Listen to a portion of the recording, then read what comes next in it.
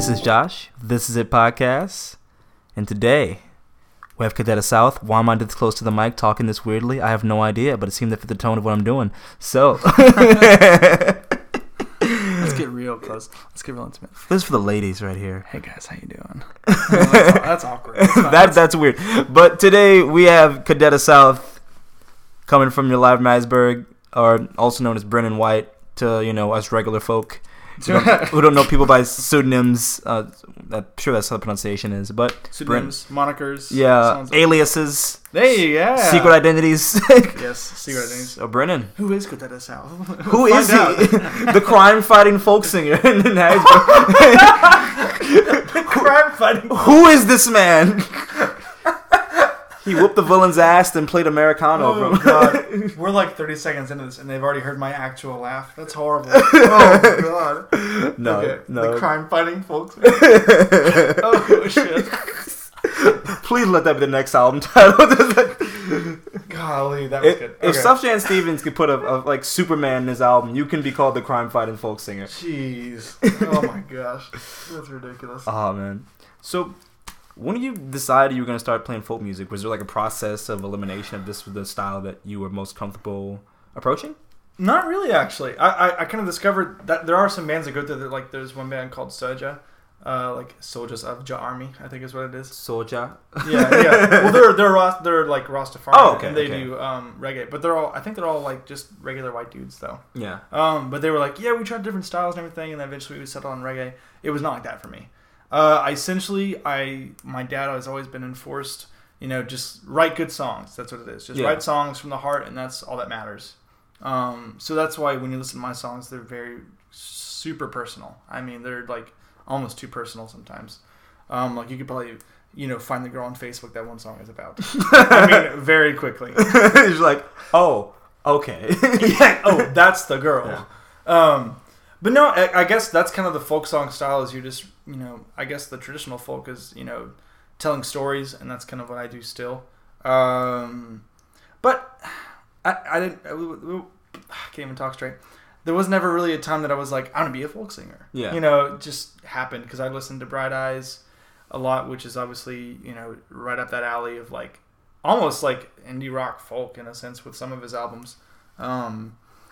But it was like Copeland is what I started off on. John Mayer, obviously. Bright Eyes in like 13 or 14 years old. And then got into Iron and Wine. Heavily into Iron and Wine in high school. And then from high school, it went to Dawes, which is my biggest influence right now. I mean, I heard Dawes. I went to the one of their shows in Chattanooga to see Conor Oberst actually at Bright Eyes. Yeah. And they were opening up. And I've been a Conor Oberst fan since I was 13, But I left that night with a Dawes t-shirt. To give you an indication as to how blown away I was by Connor, Dawes. you were great tonight. You were great. I love you. Your hair looks great. You look good. But that Dawes band, forget about it. What is this? What? I don't know. It just happens. Yeah. But no, I wasn't really ever like, I want to be a folk singer. I was just like, I want to write songs about my feelings.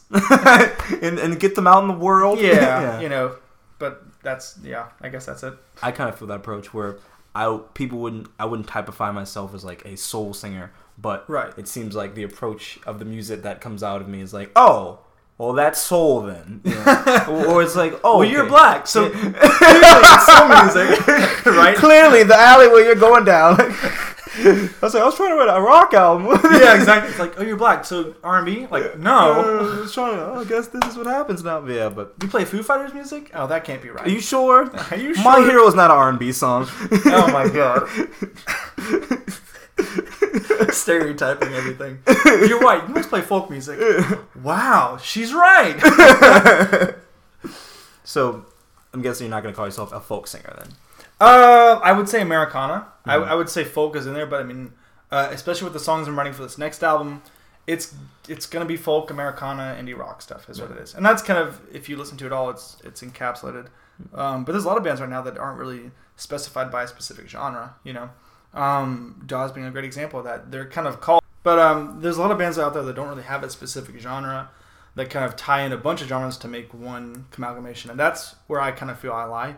Because you listen to my songs and the whole album, I feel like each song is going to have kind of a different genre in its own essence. Like the first song on the record is called Where You Are, and it's kind of jazzy. It's kind of like jazz and folk, and the second song is straight up folk. Third song is kind of Americana. Fourth song is not Annabelle. Fourth song is Greyhound, and I don't even know which one that thing is because it's got like I don't know. It's got like all these kind of background swelling guitars and everything, and it sounds like a traveling song. So I guess it could kind of be Americana, but I don't know. That's just my take on it, though. That's from the inside looking out, you know. So your album's a concept album, and I guess you don't get too deep into like. Is the album about a certain person? It's about certain persons. Persons. Okay. And you can probably find them on Facebook. By looking up. No, it's a concept album in the sense that it's about relationships, honestly, is what it is. Pretty much the whole thing. Whether most of it is about the love kind of relationship, but there are a couple songs that are about one song is about my grandfather who passed away a year ago. Another song is about the second song, Pocket Watch, is about a friend I had who just could not get his shit together. And I know those kind of people. Yeah. But like, it's not like a mean, like, dude, you suck song. It's more like a, you're such a good person. What are you doing? If you just get on the ball. Yeah, if you just stick with something, it doesn't really matter. Just get committed and finish something for once. But you asked a concept album, and then what is the second thing? As a concept album. Oh, I just asked, was it about anyone in particular? Oh, yeah. It is a funny little tidbit. If you buy the CD and you open the CD up, there's the initials of the 4 people that it's about. But they don't know that because they didn't buy the CD. And it says... But now if they hear this and they buy the CD... Well, it's not in hate. None of the songs on the album are have any malice in them. Or, there's some songs that are like, this was kind of screwed up that you did this. But then at the very end, the main title of the album title is A Few Regrets. The main track in the album, or the title track of the album, is called A Few Regrets also, obviously. And what it is, it's a song about it's about 3 different people that affected my life the most in the last, like, 4 or 5 years. And so what's cool is that it's a 3-verse song, and each verse is about a different girl, if that makes sense. Yeah. So the first verse is about a girl I dated about a year ago. Second verse is about a girl I almost dated that was my best friend, and it didn't work out for, several different reasons. And the last one was about a girl, the most significant relationship I've had so far. But each verse is kind of saying, like, it's not your fault. It happens. Just because I'm very much a believer in just because you didn't work out with somebody doesn't mean you can't be friends with them, Yeah. So I'm still friends and have good relationships with all those people, which I really, I have no problem with that. I think it's awesome. What was I going to say? But, come on, Brennan, think. Use your mind. But each verse is really just talking about kind of what went wrong in a relationship, or the second verse is about a time that I got reminded of her, even when I was like 5,000 miles away, because I was in Spain. A lot of my songs are very literal. I mean, the second verse of that song says, I saw a couple on the subway while in Spain, and I literally saw a couple on the subway while in Spain, and they were literally making out on each other, and the girl looked exactly like the girl that I was talking to. So it was kind of funny to be like, okay, I flew 5,000 miles away, and I still can't get her off my head. Yeah. It's kind of that kind of thing. I have a similar anecdote. Do tell. Yeah. So, person I'm currently with right now, it was a break, and during that I went to Mexico. My friend was like, "You just gotta get her off your head," which that's like reverse psychology 101. Once you tell someone you gotta get them off your head, that means they're constantly gonna be in your mind now. So I was on like the top of like a mountain in Mexico, just like, I wonder what she's up to right now. It's like, I wonder what's going on. What the hell is she doing that? You see like a liter of water, you're like, oh, she loved water. Water was her favorite. Yes. Water was her favorite color. Yeah. But no, so it's a concept album, like I said, but like you said. But no, it's about 4 different people. One of the songs actually is about a girl I dated when I was in 8th grade. It's called 5 More Seconds, and it was actually a song that my past band Chasing Needham did. I was in that band for 6 years, and we put out an EP, 2 EPs and an album. The first EP was not very good. The second EP was not very good. The album was pretty good. I liked the album a lot. It definitely had some issues with it, but we won't get into that. There's issues with every album, Yeah.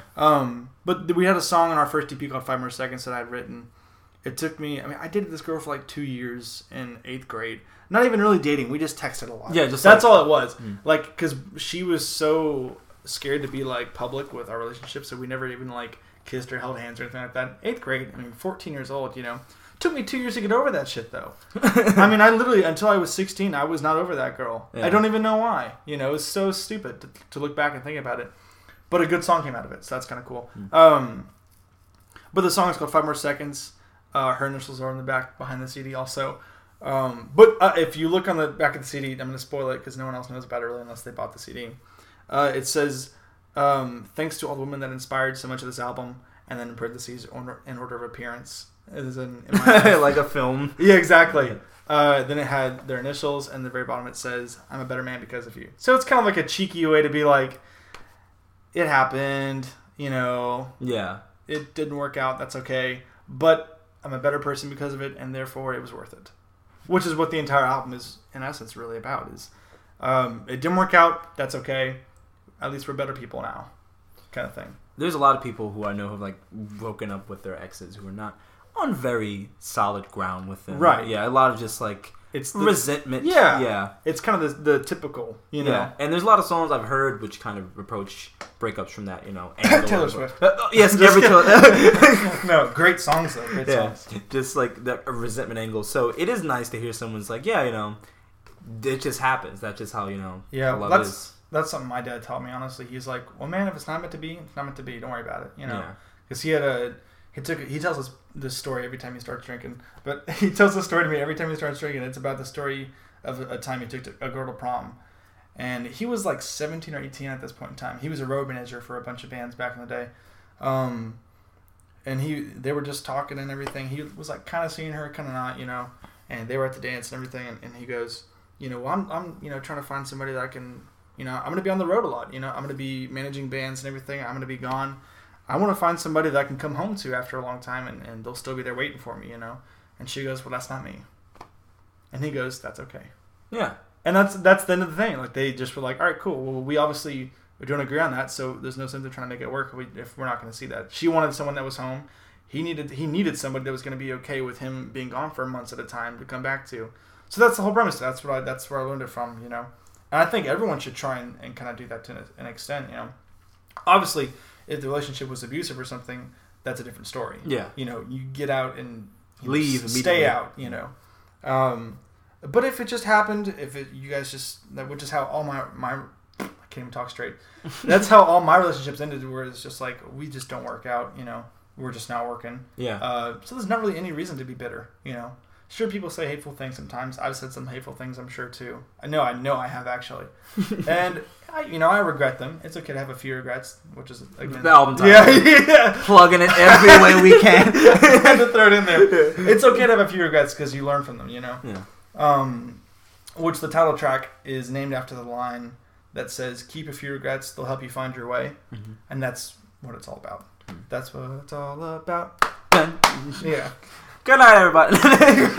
No, but that's all, folks. But not really. It's interesting. I always had like a concept, not for an album, but for a music video. Like, okay.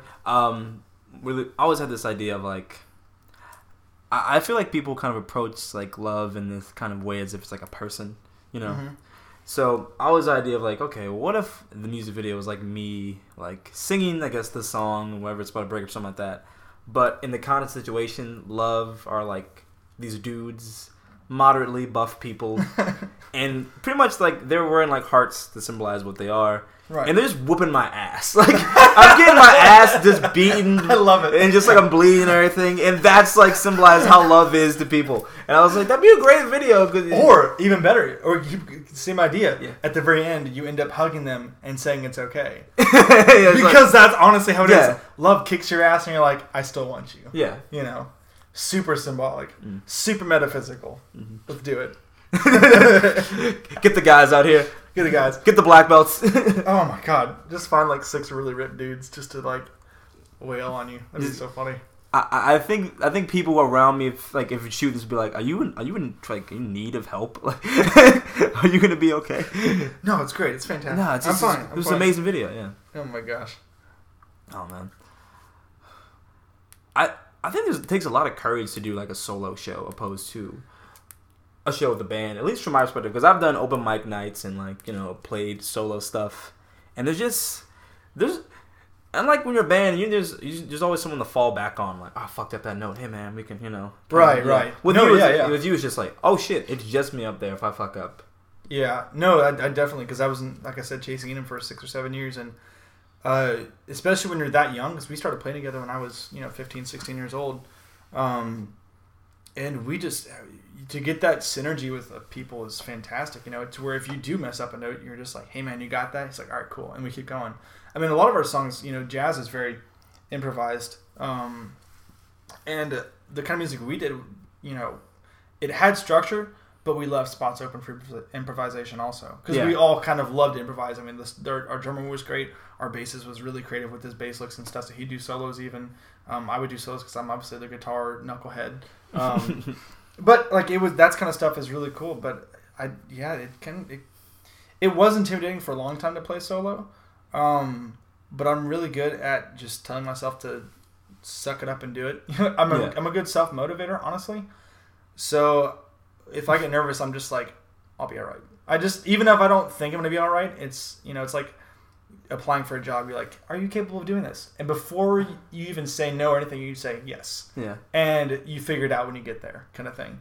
So every show's a little bit like that, where it's like, I don't know exactly what I'm doing tonight, but it's kind of cool too to be like, I can take it wherever I want to.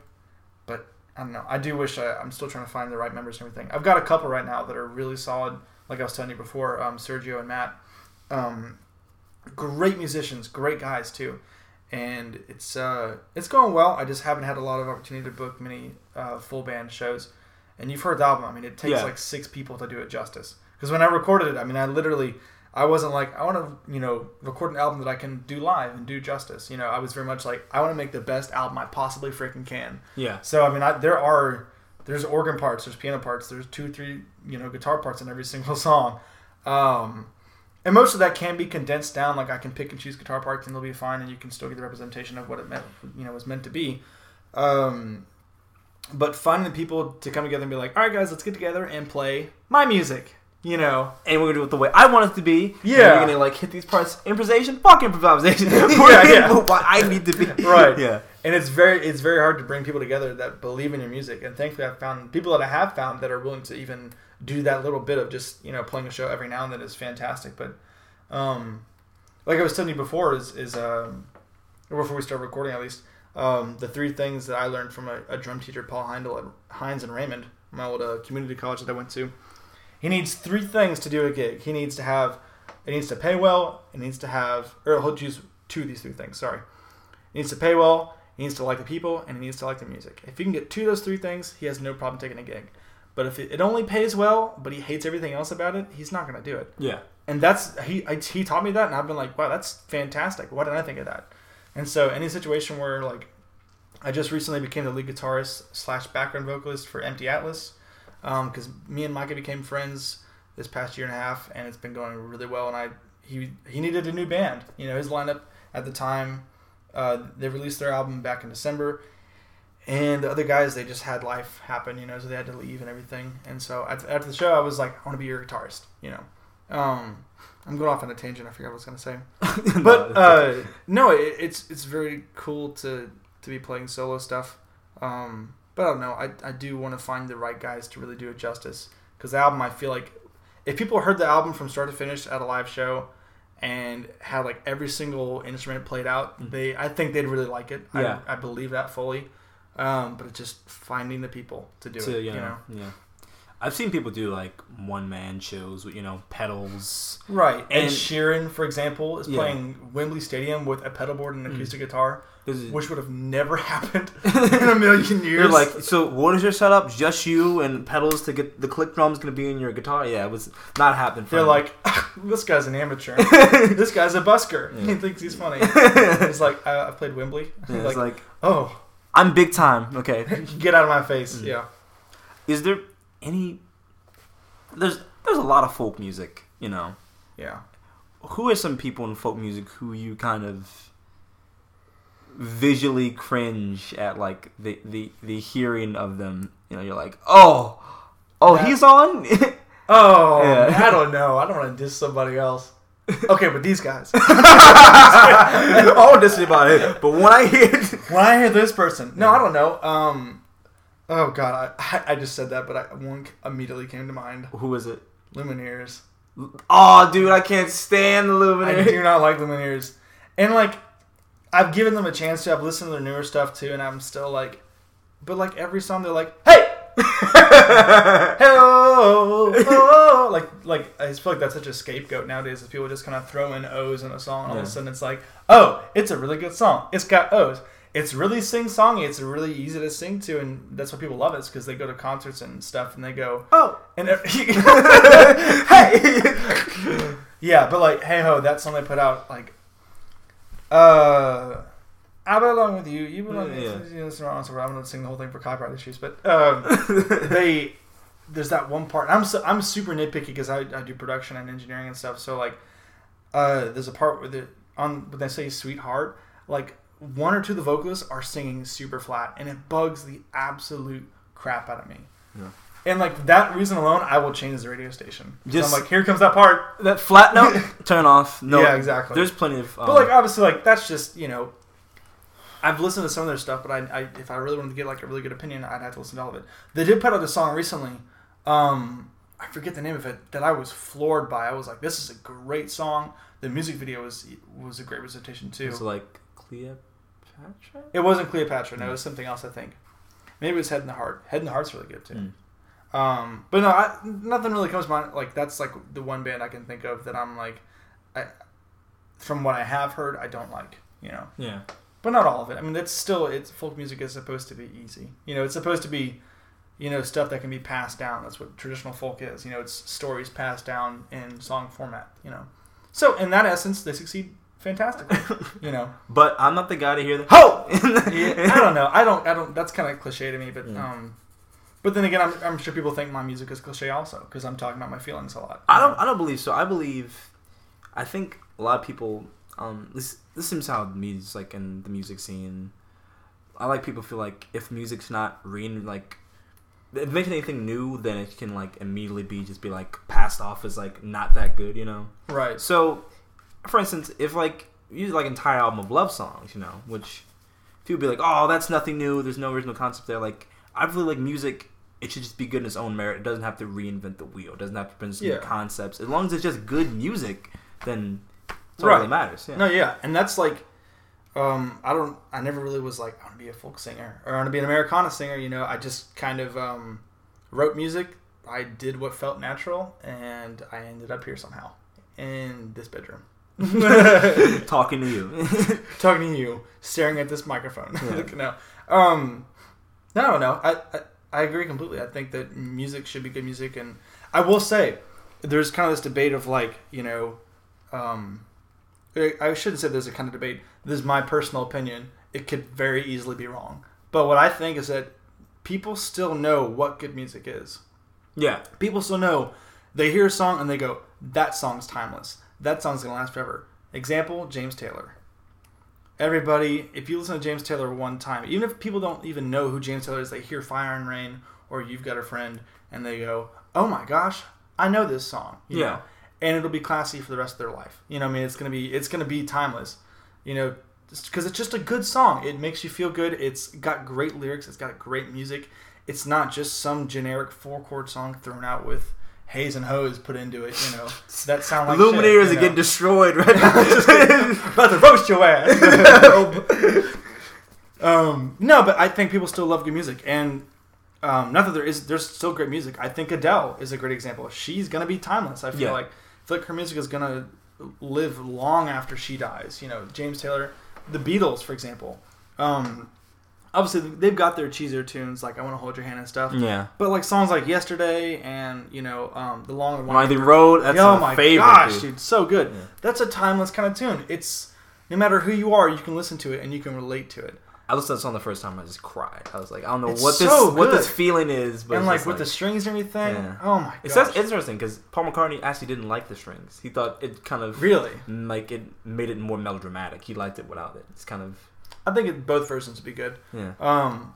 But I think people still like good music. think the good music will always prevail in some way or another. Like, that's why I'm not really worried about the industry right now, is because of the fact that people are like, oh, music was better back in the day. Like, no, there's always been shitty music. Yeah. Dude. There's always been pop music that flooded the radio stations, but the people you know about from the 70s that you say was the best music weren't always the ones that were the most popular. Yeah. They are the kind of the underdogs sometimes. So, like, James Taylor, I can't... You know, Jackson Brown. You know who Jackson Brown is? Yeah. That guy's timeless, you know? Songs like that are just... Songwriters like that are just incredible. Adele's a current one. Ed Sheeran, I think, is a current one. Jason Mraz, I hope, is a current one. Because he's obviously written some fantastic songs. And if you listen to his albums all the way through, like, that guy's immensely talented. You know, I feel like his songs should be on the radio. I will say the newer stuff he's doing, I don't care for. But the albums he's put out, like, I forget what the name was. But he's just, like, Mr. A to Z, that's my favorite album by him. It's incredible. That guy's immensely talented, you know. But so, in essence, what I'm trying to say is people still know what good music is. So I'm not worried about artists like Kesha or stuff like that. Because that kind of music still has its place in the industry. Yeah. You know, it's meant to make you feel good for 3 minutes, and it does exactly that. But songs like the Beatles, Yesterday, or The Long Winding Road is going to make you feel good for the rest of your life. You know what I mean? Yeah. It's that kind of thing. You know, it's youth music in a sense. You know, that kind of modern day pop is very, you know, it's meant for people that are younger and don't mind listening to a song that's 3 minutes long and has 4 chords and nothing else, you know? I feel like, though, there are more artists who are taking that kind of conventional structure and doing, like, you know, better things with it. Like, smart pop is what you call it. Vampire Weekend. Right. They're very poppy, but they have a lot in those songs. Yeah, totally. Yeah. Or even like Hozier. I'm surprised Hozier got popular. I know, man. He's another guy. I think he could be timeless too. Yeah. We'll see how the second album comes out, but unless it came out already, I don't think it did. I don't think it either. But like another band, Young the Giant, Alabama Shakes. Alabama Shakes has that timeless sound. Up top, right here, solid. Yeah. I hope Dawes is one of those too. Dawes has that classic sound.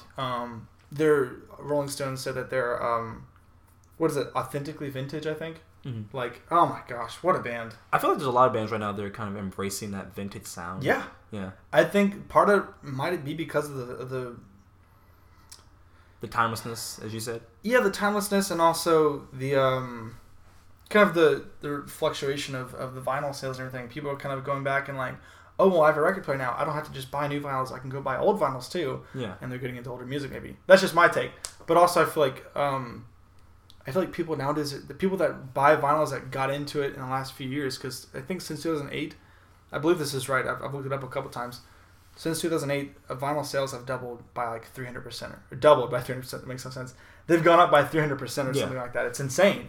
You know, obviously they'll never come back and be the main market. You know, it's kind of a novelty right now, but it's a really cool novelty to have. I think people are kind of going back and appreciating, because you can go to any record store and buy a used vinyl for like $6, and it could be a Jackson Brown record, and you love it to death. You know what I mean? It's that kind of thing. But I don't know. That's just my take. I was definitely thinking about listening. I think it was a rapper was talking about how he never really listened to new music, like not like music that was newly coming out, because what was new to him was music he'd never heard before. Like that's new to him. Who said that? Oh man. Was it Eminem? No. Or do you think it was Kendrick? No, I think it was. You know, I've heard that before. You know the group Public Enemy?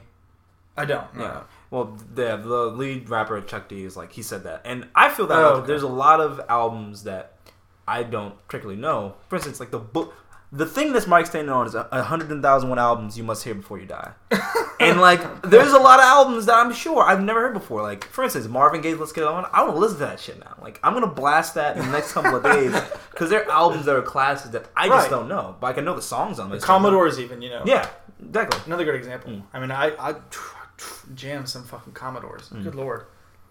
What was I gonna say? Oh, I had something in my head. Oh, going back to like how many albums are out there, like it's intimidating for me to be like, okay, I want to get into Bob Dylan. Which album? Where the hell do you start? That guy's got like 40 records, you know. And people say, oh, start at the beginning. I'm like, that's so much though. I want to pick out the best of the best. And so my perspective, and I feel like some other bands have this too. I want to make like max 15 albums that I'm really proud of. Yeah. And that's it. You know what I mean? Maybe even not even that. Maybe just like 6. You know what I mean? Like Damian Rice is a huge influence of mine. That guy's put out 3 albums since he started playing music. 3! And they're phenomenal. Every single one is incredible. The first album he actually did that one completely by himself. Like, carried his mics all around Ireland and everything, recording music and such. And like at friends' houses and like carrying it on the subway and everything just to record it. Did everything himself. And because he put it out by himself, that when that album hit, I mean, it got huge. He became a very rich man off that album. From what I've read, at least. I mean, I could be wrong about that, but what was I gonna say? But no, it's like it's very daunting to be like, all right, there's 40 albums. Yeah. Go ahead, man. You know what I mean? I feel like with someone like Bob Dylan, the good thing is there's more leeway. You can speak like, oh yeah, this are his best albums, you know? Right. Where it's like, oh, I love to listen to Blonde on Blonde. You can just pick the genre into he's probably covered, you know? Right. And at the same time, like, I have a friend, Asher, who's huge into Bob Dylan. I mean, this guy's a classical saxophonist, and he's like, oh, Bob Dylan's my favorite. I'm like, really? You're a jazz player. you play classical music on saxophone, and you love Bob Dylan. He's like, yeah, I love it. And it's super juxtaposition, but he's a super cool guy. But he's such a huge Bob Dylan fan. He loves albums that people don't like by Bob Dylan, you know? And I'm kind of like, well, what if that one album that no one likes by Bob Dylan ends up being my favorite album? So you have no choice. If you want to get into it, you have to go through every single album. If you really want to find out and experience the Dylan, you know what I mean? The Dylan. Yeah. But like, I mean, there's some artists right there, like Young the Giant is another great one. I think Young the Giant could be a classic too. They've got some phenomenal tunes and they're just a great band. You know what I'm talking about? Yeah, Mind Over Matter. Yeah, that's a phenomenal album. You know, I think that's album title, right, for the second one. I think it was Mind Over Matter. It probably is, yeah. But the first album they did was super positive, incredible. The second album they did was just like, oh my gosh, what a great second album. Yeah. Which they were a band before, but this is like their second album under Young the Giant and everything. And like it's like crazy because the first album, they were super straightforward. Everything was in like 4/4 and everything. They just kind of wrote songs that were really catchy, and they succeeded in that. And they just... And the second album, I don't know if you noticed, but there's one song in 7, and it's like the coolest song ever. Anagram. It's the first song on the record. They opened the first track of the album in 7, and it's like, it's just so cool because you hear this like indie rock kind of popish band, like, oh, these guys just know how to, you know, they're all kind of good. They're good at what they do, but they're not like phenomenal, you know. Mm-hmm. Then you hear a song open up in 7/8, and you're like, oh my gosh, this is hard to play. This is a band, yeah. Yeah, this is a really like this drummer. I think his name is Jacques. I think he's French, but that's not Jacques Cousteau. But he's killer. Like they're all super solid and everything, and like a lot of the songs on that album also are in 6/4. You know, which is not super atypical, but it has a different feel to it. But it's still easy to bob your head to, which is cool. But no, like it's insane. You know. But those guys have 3 albums out right now. I actually haven't even checked out the third one yet. I need to. But like, it'd be really cool to just have like 6 albums that people go, oh, this is a great artist over everything he's done, you know. But who knows? Who knows? Yeah, there are a lot of albums, a lot of artists who have like maybe 20 albums. Like my example, the Rolling Stones. I like the Rolling Stones, I think, but they have a good amount of good albums, but they also have an over amount of albums that I'm like, this is just kind of mediocre. Yeah. I'd like to avoid that because back in the day, especially, you had to be putting out new music every single year if you wanted to tour. You know what I mean? Yeah. The Beatles, when they first came to the U.S., they put out 6 albums in 1 year. 6! That's insane! That's so much recordings. Yeah. Like, so many songs. And they didn't tour it all that year. They just put out albums. And they got huge, and they came and they toured for, I don't even know how long. So there's that kind of thing, too. Like, imagine being a band for, like, the first little, you know, just putting out 6 albums. And that's just, oh my gosh, it's insane. So nowadays, people are kind of like very much recording an album for, you know, put up an album, wait 2 years, tour that album like crazy. Like Hosier's doing that right now. Young the Giant did that. They must have toured for like 2 or 3 years, just doing nonstop tour dates, because that's how you get money. I mean, you make money off of touring and merchandise and nothing else, pretty much. Yeah. You know, album sales these days are just not as big. We're more of like in the singles market this time. It's more about the big songs. Yeah, and even back when vinyls were, I mean, you have 45s. Those are just singles too. And those sold a ton too. You know, I feel like people have maybe always been more akin to singles. But maybe back then they were a little bit more akin, just a little bit more than we are now to albums, you know. But I don't know. I was also born in '95. You know what I mean? What do I know about that kid? I think I was reading something that said like in the '70s, more people spent money on albums than they went to see like the movies. Really? Yeah. So albums like because in the '70s it's a golden age. Just albums coming out just year after year, just classics. You know. Oh my gosh, that's insane. I feel like the '70s is a decade of music that people are just starting to like pay attention to again. Or again, like the '60s are renowned, you know, and revered, you know, for like help starting rock music and help starting just so many various forms of just popular music. Whereas, you know, the '70s is the, you know, it's just the escalation phase of more rock music and more, you know, it may not get as much as shine because maybe towards the end of the '70s it kind of got kind of cheesy. But that music that I think is cheesy, I think is segued into the '80s, and we just don't talk about that. Yeah, we just don't talk about the '80s. Which it's funny because now people are like on a nostalgia trip with the '80s. Oh no, yeah, for real. What's funny is that the '80s they didn't. There were some great songs and great music at that time, to even still. But they kind of went crazy with the digital age. Yeah. You know what I mean? That's when the digital recording started coming out, and you were like, oh, I can do whatever I want to. You know what I mean? And all these synthesizers are getting really popular and everything. All that stuff came about, and it was like they went way overboard with it. Yeah. And then from there, the 90s were like, okay, we don't need that anymore. Strip back the sound. Nirvana was like, yeah, screw that. Yeah. But now that we're getting back into it, people are like, okay, let's use synthesizers again, but with taste. Yeah. You know? Like, let's just not put a shit ton of synth on it and let's just actually do it right, you know? But also at the same time, like, you know, we're two dudes in our 20s living in Mississippi. You know what I mean? Yeah, at the same time. Born in the 90s, like, what do we know about the 70s, honestly? Yeah. What do we know about this? We could read about it, but unless we, like, ask every person. Yeah, you know. But I don't know. That's just my take. Yeah. I feel like synthesizers is a certain instrument where if you don't know, like, have a specific purpose for it, it can just easily turn into, this is cheesy. or someone like Stevie Wonder, his best albums use synthesizers effectively, and it just sounds really good and well made. Where I can think of Jump from Van Halen, like, man, that shit sounds cheesy. Just that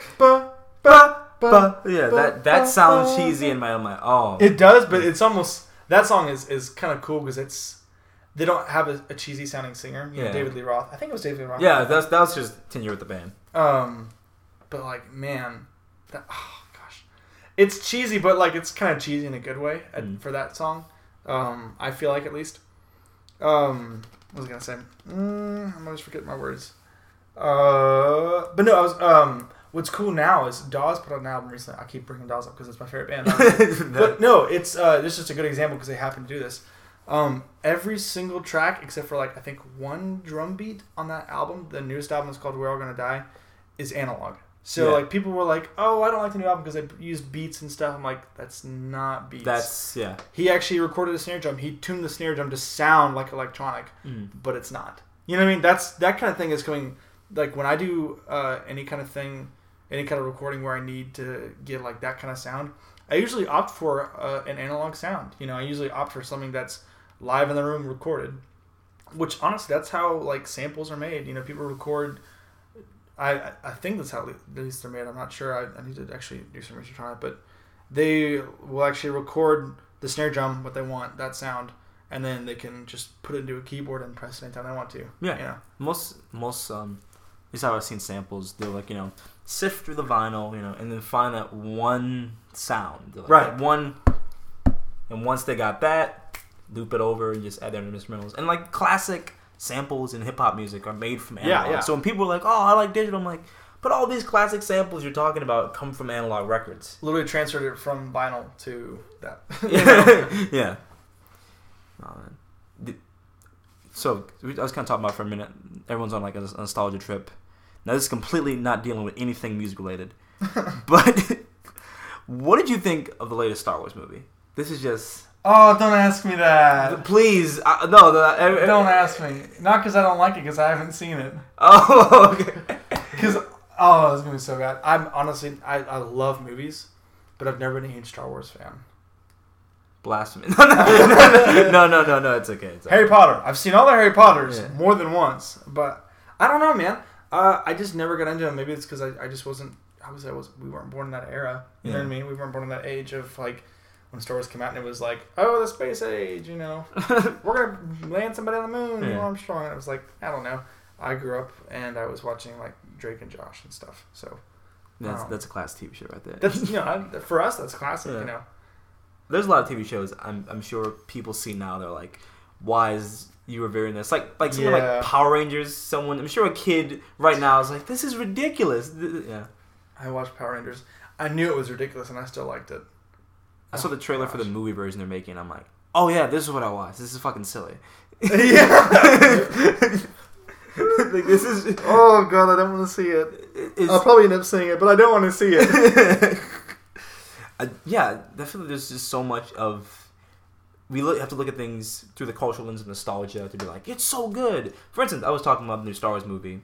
Okay, actually the old one, the first one, A New Hope, and I was like, and I was rating the movies, and like that was like my third one, and someone was like, well, how can you rate that movie as third? I was like, all right, from the cultural lens of the '70s, I can see how this is a classic and amazing, but from my view right now, this shit is cheesy. Like, yeah, if I wasn't born in that era, I wouldn't be like, oh my god. Well, it's because, effects and everything. Recording especially and effects especially.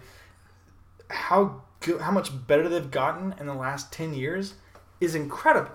You know what I mean? You go back and listen to Coldplay's album, Parachutes. Yeah, Parachutes, and also the latter, which was A Rush Above the Head. And you're like, man, it's a good sounding recording, I guess, but it doesn't sound very warm. It doesn't sound very in your face. It doesn't sound very big. And you listen to the stuff now, especially like some worship artists like Carrie Job and everything, or like Dave Matthews, Away from the World, or Dave Matthews, Guruk's King. Those albums sound absolutely incredible. And that's just like 10 years of advancement. Yeah. That's insane. Imagine 30 years, and like no wonder movies from the 70s look cheesy. Especially a movie like Star Wars, because of the fact that they're trying to synthesize special effects in that way. But nowadays we could do whatever we want to, because we have so much more creativity and so much more, not so much more creativity, but we have so much more so many more tools at our access. Yeah. It's like, that's insane. So recording has gone out the roof with this kind of stuff. You can buy plugins now that sound almost identical to the actual audio interfaces that they had back in the day. It's insane. That kind of stuff is insane. It's just, I keep saying insane. It's crazy. It's a different word. Synonyms. Yeah. So I guess it's really no surprise that people are embracing the sounds from those eras, because they can just easily replicate it with the technology. Right. No, literally. For my album example, every single track, every single song on my album was sent through a plugin that I bought that was designed to emulate an actual console that the Beatles used back in the day. And it's incredible. You put that thing on, it's like the entire song sounds better. And it should. It was expensive. I got it for a good deal, but it normally was like $300 or something like that for a digital plugin. For a digital plugin, like something that you can't physically hold in your hand, costs $300. It took a lot of convincing me to even buy it for how much I got it for, which may have been like $100 or even less. I don't know. Like, that's insane to me. Like, I would spend that much money on something I can't even hold. Yeah. I even have trouble spending money on like a vinyl, and vinyl's like $20. You know what I mean? But it's also because I don't have a great record player yet. I just got a Crosley. Just a cheap one to start you off on, then go from there. But I don't even have a record player. I've thought about it. I feel like I just buy vinyl just to look at the cards and be like, oh yeah, that's... It is. It's very much a collective thing. I collect them, and I've got a collection of like 200, maybe not 200, maybe more like 100 plus vinyl. A lot of it are things that I don't even listen to. I usually kind of go straight for like the main 10, and that's it. But just to collect it and be like, this is my collection. I honestly need to go through and sell some of it, because I'm not ever gonna use it. But yeah, I don't know. You should get one. They're cool. That'd be interesting to get one. I just don't know what albums I would get. I feel like whatever you want. Thank you. Yeah. I'm not giving you permission. You could already do whatever you wanted to. I'm just encouraging you. You can always buy vinyl. You've had no, especially like you can always start off with like a kind of a crappy one, just because it's loud enough for your room, like in here it'd be fine. But if you're trying to do like high quality audio listening, you gotta have like a nice one, and that gets expensive real fast. Yeah. Oh, you're definitely a audio fiend when it comes to like the headphones. I am. Yeah. What's interesting though is that I don't know. I am in the sense that I want recording system the best they can, and I want to enjoy my music the best way I can. But I'm not so much a fiend in the sense that I'm like, I go somewhere and I hear a song like, this song sucks because it's recorded badly. Yeah. You know, I take that back. I'm exactly that. I don't know. I'm kind of flip flopping. Are we gonna catch you like listening to like music on like these standard Apple headphones they give everyone? Actually, you will. Reason being is because when you're mixing music and everything, when I'm recording music and everything, think about this. I mean, just for example, the rig I have to record music with is not very expensive in terms of like what it could cost, and it's $5,000 worth of stuff. And that's just like the speakers, the interface, the laptop. That's all $5,000. I got that as a graduation gift from my grandmother before she passed away from high school.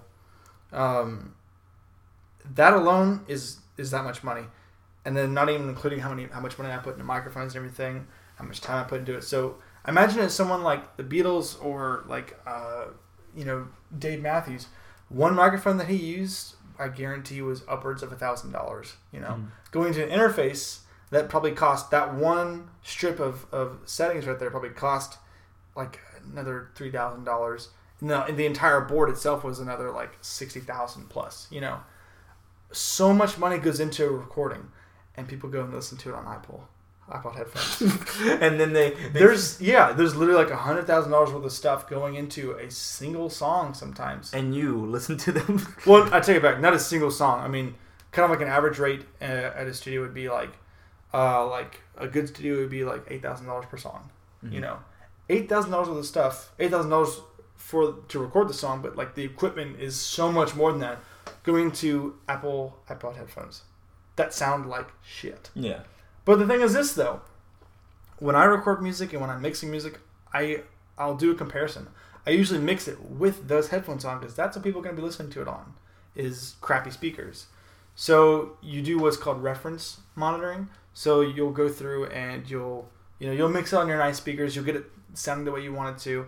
Then you'll go and check it on crappy speakers to see if it sounds the same or if it sounds worse or better or whatever, and then you can compare it to songs too. You can like put a song in that kind of sounds like what you want your song to sound like, and you compare the two, and then you mix accordingly. So no, I use those a lot, especially for recording music and everything and mixing final songs. I'll go. In fact, my entire album was mixed through Apple iPod headphones. But do you use Beats? No, I would use no. I would never spend that much money because that's a false representation. When you have that much bass put into your songs and everything, it's false. If you try to mix with beats on, it's adding so much bass that when you go and you're like, oh, this song has enough bass already, and you take it to your car, it's going to sound thin. It's going to sound like nothing. It's going to sound hollow because of the fact that your headphones lied to you. The exact words of my engineering teacher at USM. He was like, your headphones are lying to you. It's like, he's right. There's a guy just Beats who takes them off. Really? Yeah. Huh. I trusted you. And you lied to me. You said there was bass in here. There was. It was just false. It was just false bass. Yeah. All right. So, you're an incredible guitarist. Thanks, buddy. Just. No, I appreciate that. I really do. I feel like a lot of people who are singers and guitarists kind of like to like trade off one or the other, like trade the singing for my guitar skills or trade the guitar skills for my singing. I feel like you don't really compromise either with your music. Yeah. Thanks, man. Appreciate that. I definitely compromise looks if that's the case. No, but I really do appreciate that. Obviously, I'm trying to learn, and you listen to someone like Hal, which Hal. Oh, dude, Hal's that guy's like next level, dude. Yeah. I think he and I both we have our own different styles and everything. I just try not to compare myself to him because then I'll get really, really depressed. You'd be like, oh, I'm not as good as Hal. I guess I'll just give up now. Yeah, just go home. I could do that, or I could be like, okay, I'm not as good as Hal in this aspect, but I'm going to be. Yeah. And there, with any guitarist, there's differences. I feel like once you, and I'm not saying I'm at this level yet, but I'm saying I believe that once you get to a certain level, it's not about who's better; it's about who plays different. Yeah. You know what I mean? there's like John Mayer in comparison to someone like Taylor Goldsmith of Dawes, who you haven't heard, but he's not a super technical player. But he's the most lyrical guitarist I've ever heard. He can write more melodies on the guitar than John Mayer could even think about. Yeah. You know what I mean? Like, it's that kind of playing.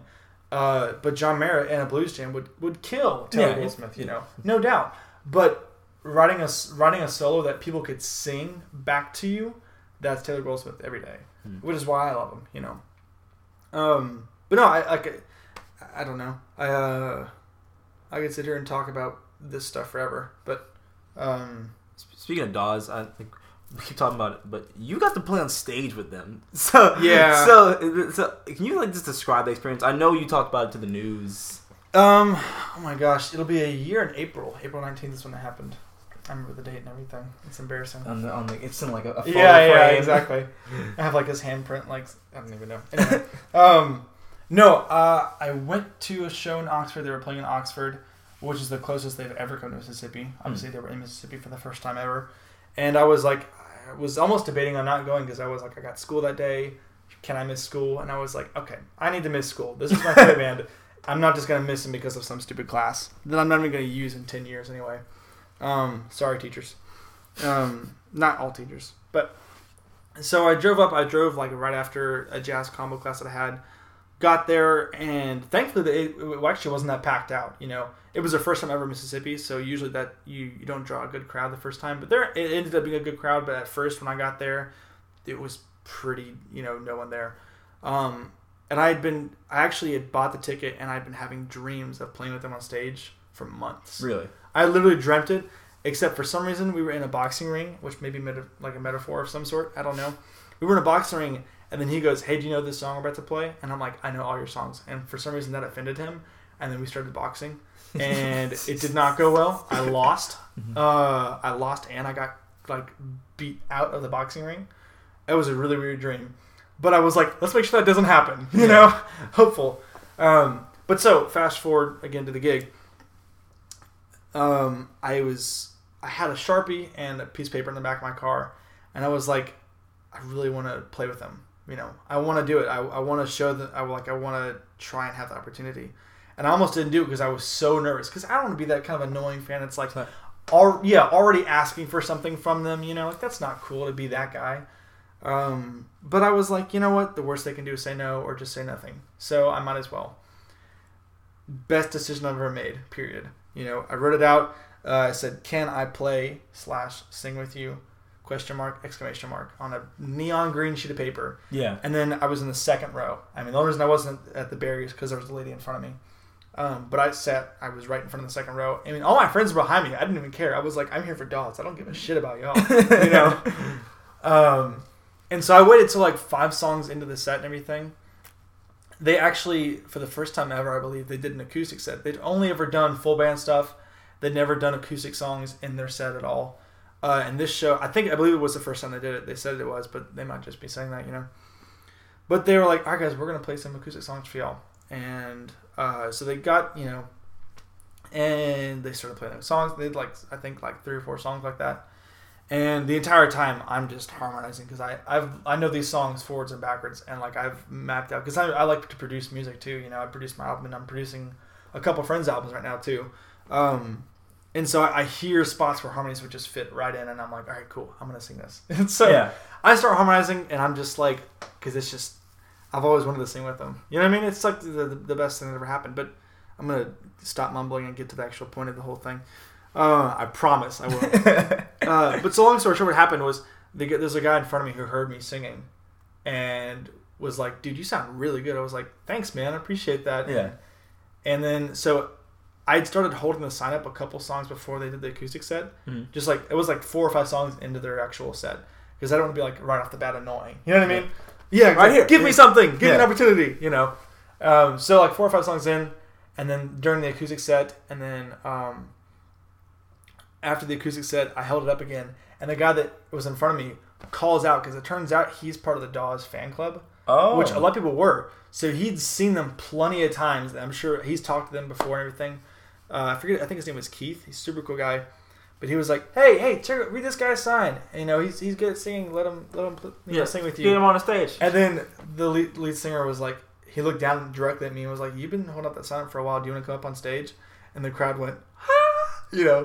And so this barrier that's like 3.5, 4 feet tall, and I'm only 5'8", I was like, how the hell? And so I hop over that, and the stage is like 5 feet tall, and I'm like, how in the so I don't know how. I was so excited, I just like launched myself up. And the first thing that happened was Taylor, the lead singer, handed me his guitar, and I was like, this thing is really expensive. Yeah. I like one point held it up and was like, oh my god, this is golden. But like I was telling you before, when we started recording, is I'm really good at self-motivating. I don't get nervous on stage anymore, thankfully.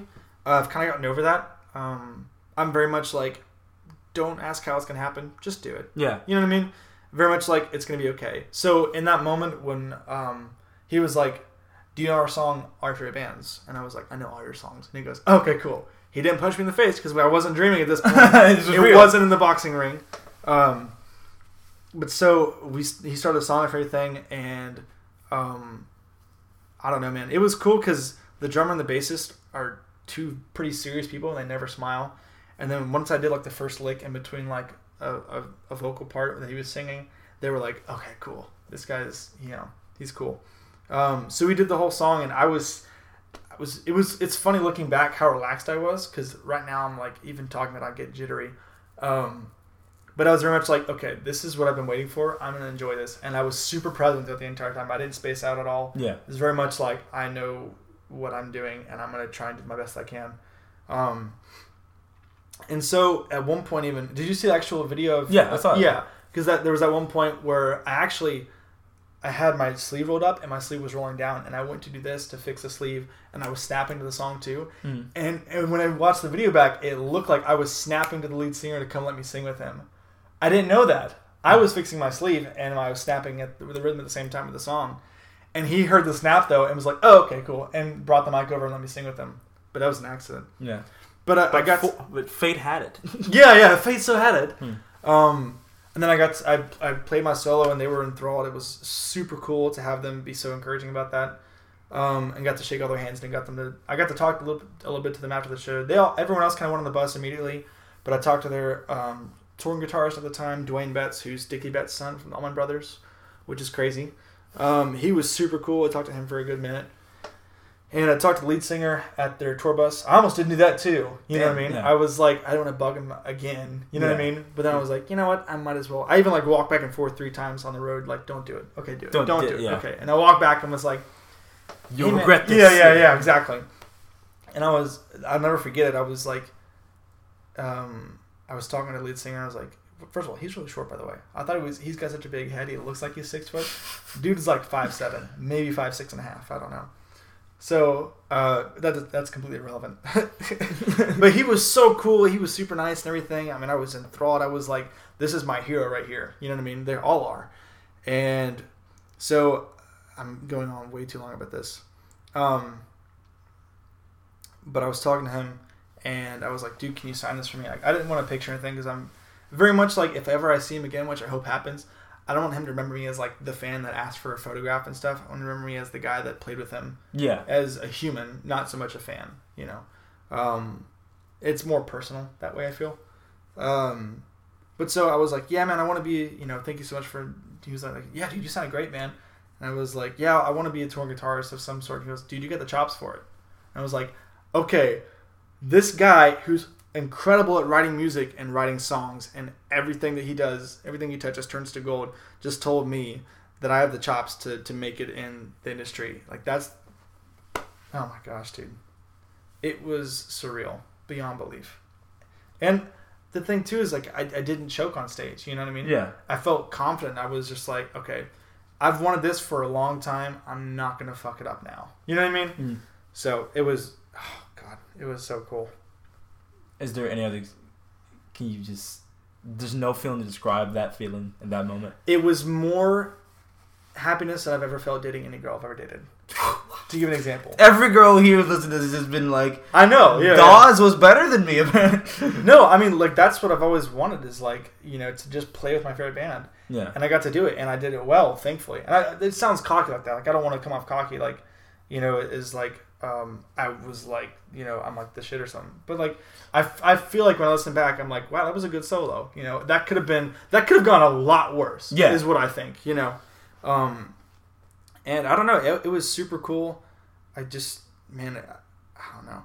I very much want to go to another show and hold up another sign and ask if I can play again. But then that might be the more annoying thing to do. Like, you know what I mean? He's back. Yeah, exactly. Yeah. Like, oh god, here he comes again. Yeah. So I don't know. But that pretty much sums it up, man. I don't know. It was the greatest night of my entire freaking life. And then I slept outside the venue because I didn't have anywhere to stay that night, by the way. You slept outside? In my car. Oh, I was like, no, yeah, on the steps, on the steps of the Lyric. No, I was in my car. My friend who I was supposed to crash with got swamped with work or something like that and couldn't let me crash at his place. Which I think it's going to be his excuse. But I forgave him anyway. He's like, dude, I got a lot of homework. I'm like, you're like, bro. So you can't let me in your house right now? Yeah, come on, man. But I was like, you know what? I don't mind. I'd rather be like, yeah, I slept outside the venue after I played with Dawes. You know what I mean? It's kind of cool to be like, yeah, that's right. I'm so dedicated. I slept outside the venue. You know? Mm-hmm. But yeah, that was like, oh my god. And think about it, that guy told you had the chops to do that. So that means... It means I gotta do it. That means in like 10 years from now, someone can be holding up a sign to you saying, can I please like play on stage, do Codetta? And you're like, come on. Yeah. And they'll blow you I away. thought about that. I was like, that'd be really cool to have that happen in return. But yeah. Then again, I might not be playing, you know, in 10 years on a stage with enough people to be that, you know, kind of guy. But you never know, man. It'd be cool. I mean, I'd love to make it in the industry, but, you know, you never can tell. Yeah. Who knows? At this point, I've realized if I'm not doing it for myself, then I might as well not be doing it because of the fact that at the end of the night, someone's got to still, you know, I still got to be able to go home and go, what I'm doing is important to me. And what I'm doing is valuable in some way or another. Whether it's to me or someone else, it doesn't matter. It's important to me, you know. And, like, because not everyone's... I can't really, like, write an album like, all right, I wrote this album just for you guys, so you'd really appreciate it, you know. Because then that wouldn't be for me. You know what I mean? It's like, at the end of the night, people are, you know, people that are Lady Gaga fans right now are not going to be Lady Gaga fans in 10 years from now when she puts out an album and it sucks. You know, not that it's going to happen. I'm just saying, like, if it happens, you know, fans are fleeting. Yeah. You know what I mean? Especially in these days, people just kind of... Right. It's very quick. It's very like, okay, next thing. You know what I mean? And I don't know. That's how I feel about it. But I feel so odd being the rabid like Noshins fan. Or I'm like, I'll go see every show you guys do. Like it doesn't matter where you are. But you're friends with them too, so yeah. cool. So friends with them. No, dude, totally. Like I'll go see every show they have. Yeah. I mean, those guys are killer. You know, they're all cool too. Like I'm friends with all of them, and they're fantastic people. Yeah, dude. Like their music's so complex and so layered that like people are like, oh, okay, these guys can be like mathematician level, like intelligent, but they're just really down the earth type of dudes in it. Yeah. And I feel like there's a lot of musicians around who are just have really amazing music and just down earth people. It's once you start, your ego starts becoming. Yeah, once your music. Which I feel like I come off that way a lot is a thing. What, like the ego thing? Yeah. I feel like I come off as the guy like, oh yeah, he's good at guitar. Like I'm confident about my playing, but I'm by no means where I want to be. You know what I mean? So I don't know. I would hate to come off as a guy like, oh, I play with Dawes. You know? Yeah, I was that guy. Remember me? Yeah. Remember me? I play with Dawes. Yeah. Like I don't want to do that. It's kind of stupid to be that guy, and no one really likes you when you're that guy. And I don't want to be that guy, and I don't think I am, but I very well could be. Just as much as any other person could be and not realize it, you know? Yeah. But no, Noxians, solid band. Dude. That album they put out, they have that release show coming up, I think. Yeah, I'm gonna be. I'm dude, there. Oh my god. It's very weird to be like, hey guys, can you sign this record? You know, like yeah. Like, and we're like friends and everything, and I'm like, you're so good. There's like when I was at the house show with you the yeah. other day. I was like, is there a Noxians t-shirt? I was like, I know there isn't, but please let there be one. And I can confidently say that all the times I'd seen them, that was the best. It was, wasn't it? Dude, that was like when they sang The Way It Goes? Yeah. Oh my god. And then just that energy and just... Because I feel like certain venues, you know, there's certain disconnect where... Not there's hippo, but maybe there's disconnect where like... It's a venue, so you kind of have to be, you know... cool and kind of yeah, you gotta act like you fit in. Yeah, you gotta act like and just observe the music and nod in your head or maybe slightly dancing, which is weird to me because I feel like dancing's such a natural thing that when I go to a place and like it's odd to dance, I'm like, what other reaction would I do? You go to the hippo or something like that. You're not dancing. You're doing the typical like Oh my gosh, I don't even know. That's just like the stereotypical thing people do at like indie rock shows is like just bob their head. And I'm like, you gonna dance or not, man? No, dude, I don't care, man. I'll dance at Nazi shows all day long. Dude, I felt like it felt so funny because like at the last show that they were but I'm just in the front, was just like, I know, I saw you there. I was like, shit, and I was like, Josh is getting down over here, yeah. And like, but that's my adequate response, and it is. No, yeah, it's great. And so at the house show, everyone was just fucking dancing. I was like, yes, everyone danced. Like the dude from the Renders was hitting this move. I was like, what is he really? Yeah, he was like doing this. I was like, what are you even doing right now? This is amazing. That's like this total dad dance. Yeah, like, he was a dad. Like, he had the beard and glasses. Like, we kept like, I thought it was Seth Rogen for about a few minutes. Which, by the way, Renders killed at that. Yeah, that was awesome too. That was a damn good show. Yeah, dude, that was a great show. I've seen him a couple times before and even played like shows with them like once or twice. But like that night, I was like, wow, these guys are really good. Yeah, you know. I mean, I've always been a fan of Randy's guitar playing ever since I heard that. Dude, like, so it's like he's not like I actually don't know if he could still. I bet he could, but like he's so smart about everything he plays. It's so technical and like it fits the song so well. I think for him, like, really, it's a lot harder to be. Because the funny thing is, the dude doesn't use a lot of pedals. Like, he does not, like, barely uses any pedals. He's got two. He's got just like an overdrive and like a delay. In that like that's it. And he has to create so much space because there's only him, the drummer, and the bass player, and the singer. There's no rhythm. There's no, like, has to fulfill both roles. And the fact that he can just play such rhythm and timing and such layers, like, dude, and he was hammered. Yeah, and he was hammered, and he was managing the show because this was his house, and he's just like, dude, he was solid, dude. Yeah. He was, oh my gosh, like I wasn't expecting because I actually set up that guitar for him, a while back, and I don't know, I was like, oh cool, indie rock band, I'll play just regular chord stuff, and then he went up and played, and I was like, this guy knows what he's freaking doing. Yeah, like it was so good. I was like, Randy, I didn't know you could play like that. I was like, boy, you wouldn't hide something from me because that was solid, brother. Oh my gosh, so cool. So cool. Yeah, dude, that was a great show. It was a fantastic show. Yeah, man. But it was great talking to you. So what can we expect next from you? Codetta South has some shows coming up soon. Yeah, I like you're talking in the third person about yourself. Well, I say Codetta South because I want it to be a band, but it's just me. My secret identity. Yeah, so. I've got shows coming up. You get me to change the first person now. I've got shows coming up. I probably won't put out another album, honestly, for a while because I do want to tour this one for a while if I can. But I've already started writing songs though for the next one. I had to sift through about 30 songs to get the 12 songs that I chose, and actually wrote one extra anyway. But I've actually got a cool video series coming up. I'm doing it's called In Depth with a Few Regrets. Yeah. And so what it is it's a vlog series where every single song on the record gets its own dedicated video talking about what each song means, because every single song is super personal. Yeah. And it usually is very literal in some way or another. And so I like people to know what it means and not just be like, oh, it's just a metaphor. Yeah, interpretation. Yeah, it's cool. And it's just another way for me to connect with people that listen to it and like it. However many of those there are, which I don't know how many there are.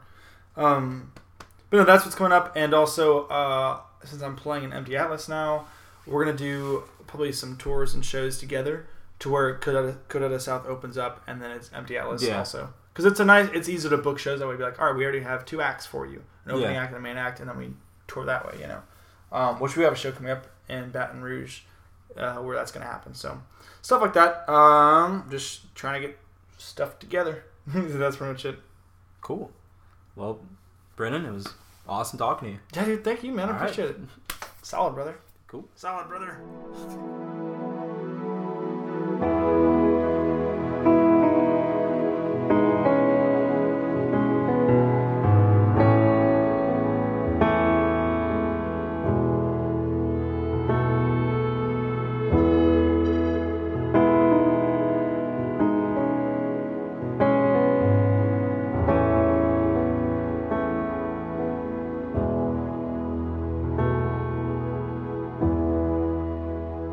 I was walking down that old road with my memories.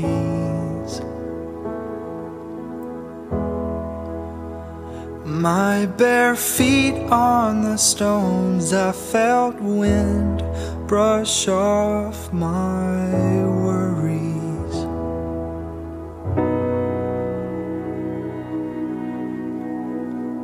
So much has changed.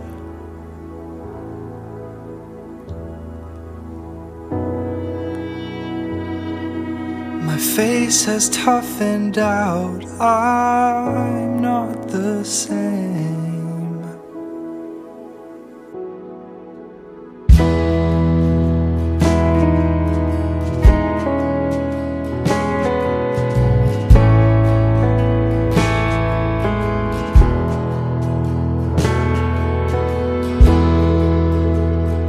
I remember the shape of her hands, they correspond to mine.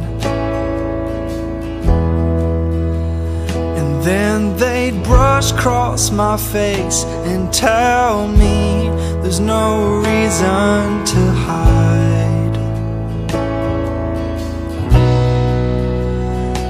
I can't help but keep it inside.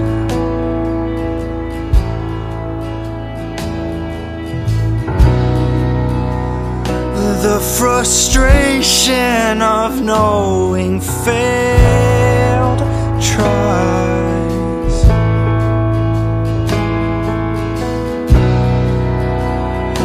Then I felt sunlight on my eyes.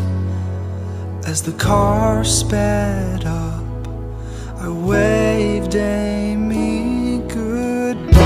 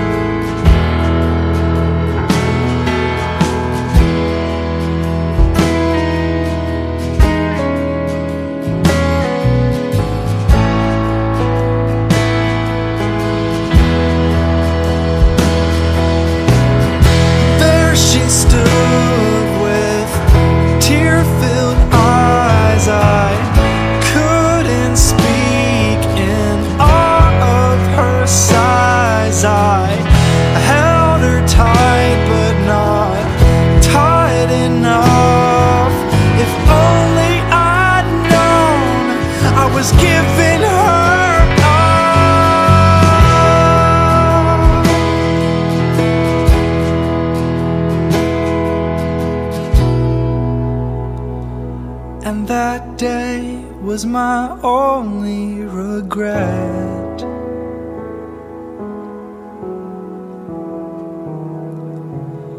It hurt like hell to get over, but I'd do it again. I'd hold her tighter, but this time